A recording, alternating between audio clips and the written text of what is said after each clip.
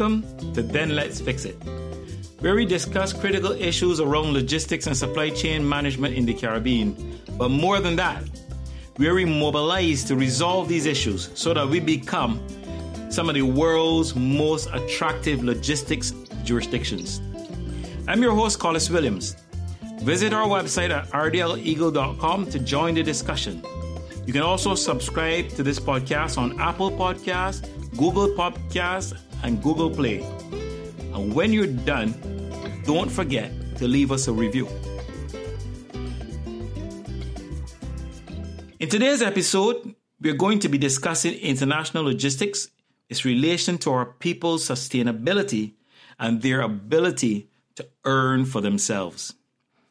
There's no gainsaying the fact that the price you pay for local mangoes has a significant effect on the price that can be charged for imported mangoes. Similarly, local beef as opposed to imported beef. Because you can't convince me that you prefer to go to the supermarket and pay $10 a pound for mangoes when you can buy them even sweeter beside the road from your little vendor at 50 cents a pound. And I specifically choose these commodities because we're speaking here about sustainability, how the local supply of a product suppresses what can be charged for an imported or international product. So let's take that same thought and discuss international logistics in the Caribbean. There is no significant homegrown logistics solution in the Caribbean which we can lever on to enhance the sustainability of our people, either by price, service efficiency, or even uniqueness. And therein lies the real challenge. We've left our people exposed to whatever demands are made by shareholders of some of these massive multinational logistic providers who are fundamentally only after their profit. And it's left us with no real avenue to negotiate with them. And to be quite honest, we cannot continue to leave this situation as it is. Let's develop this discussion even a little more. Duties in our Caribbean islands are charged on fundamentally the cost of an item, plus the insurance to ship that item, and the shipping costs of moving that item from the point of origin to our Caribbean shores.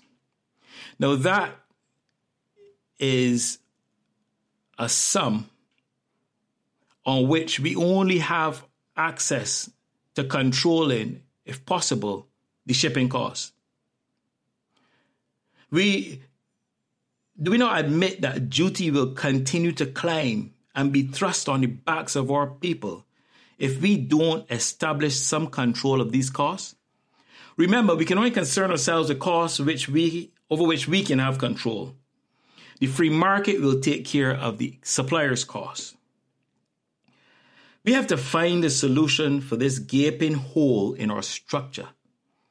And the idea of not protecting our people from the onslaught of worldwide external demands or even fighting back to make our people more competitive and dominant on the world market should be foreign to us all in the Caribbean. Let's go further.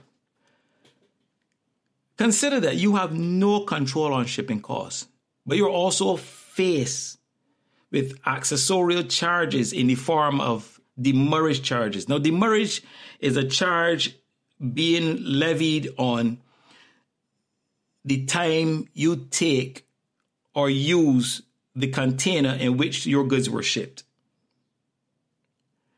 And these demurrage charges now are being aggressively pursued by the shipping lines who bring these containers to our shores.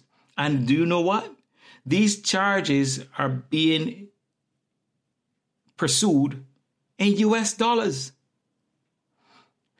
think for a moment of the fact that the demurrage-free period is set by a company who has no relation to some of the very archaic and prohibitive governance structures that we, the people of the Caribbean, continue to endure before we can get access to our product. So you can see already the compounding effect of not having a negotiating lever on our people's earnings and our people's ability to be sustained. Lastly, let's pause and take a look at the cost of this prohibitive construct in government and the cost that the poor efficiencies in the public dispatch of public service to our people, whether customs, whether port, plant, health, to name just a few.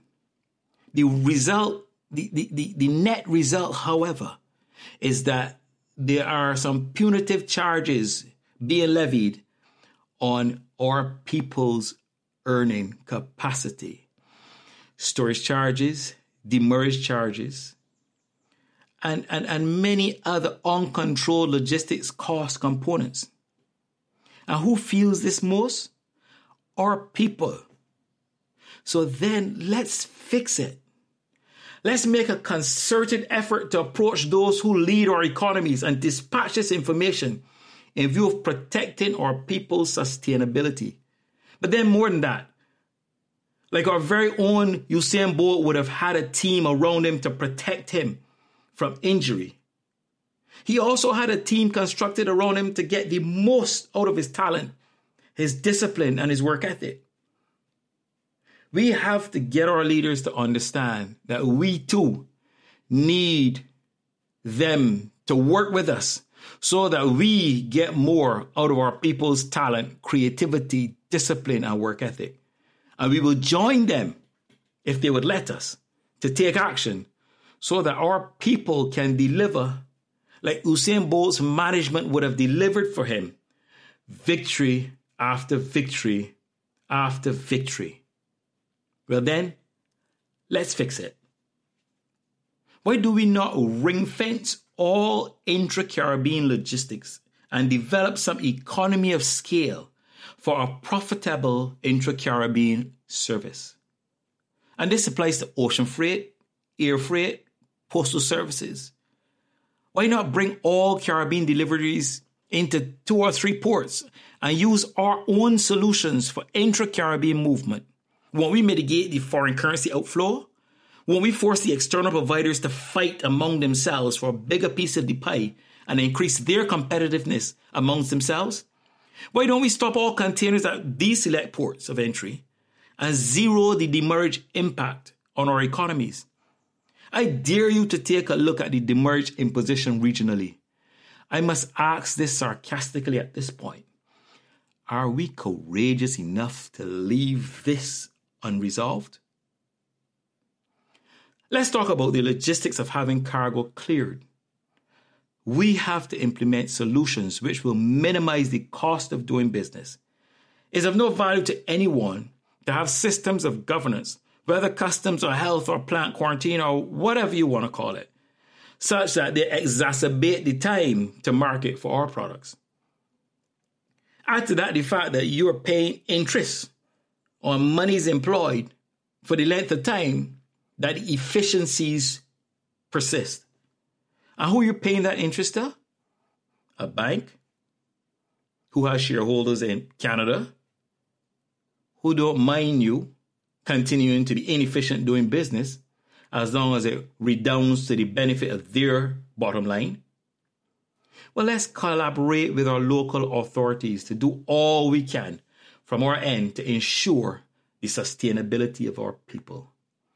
And then let's start to design a solution together which ring fences intra-Caribbean logistics, becomes the most efficient logistics solution for our people's hard-earned capital, and most of all, propels our people by giving their talent, their creativity, and their work ethic the best opportunity to succeed. Join the discussion. We will continue to share our dialogues with the right arms of government while working tirelessly to free our people's ability. Indeed, the world needs our Caribbean flavor in order to be balanced. Well, then let's fix it. And as Bill Gates would once say, if we are born poor, that's not our fault. But if we die poor, shame on us. Let's take the responsibility to then let's fix it. Thanks so much for listening. I'd be happy to hear your thoughts on this episode. Simply join the discussion forum on our website, rdleagle.com. You can also contact me at collis@rdleagle.com. See you next time on Then Let's Fix It. There's so much more to discuss.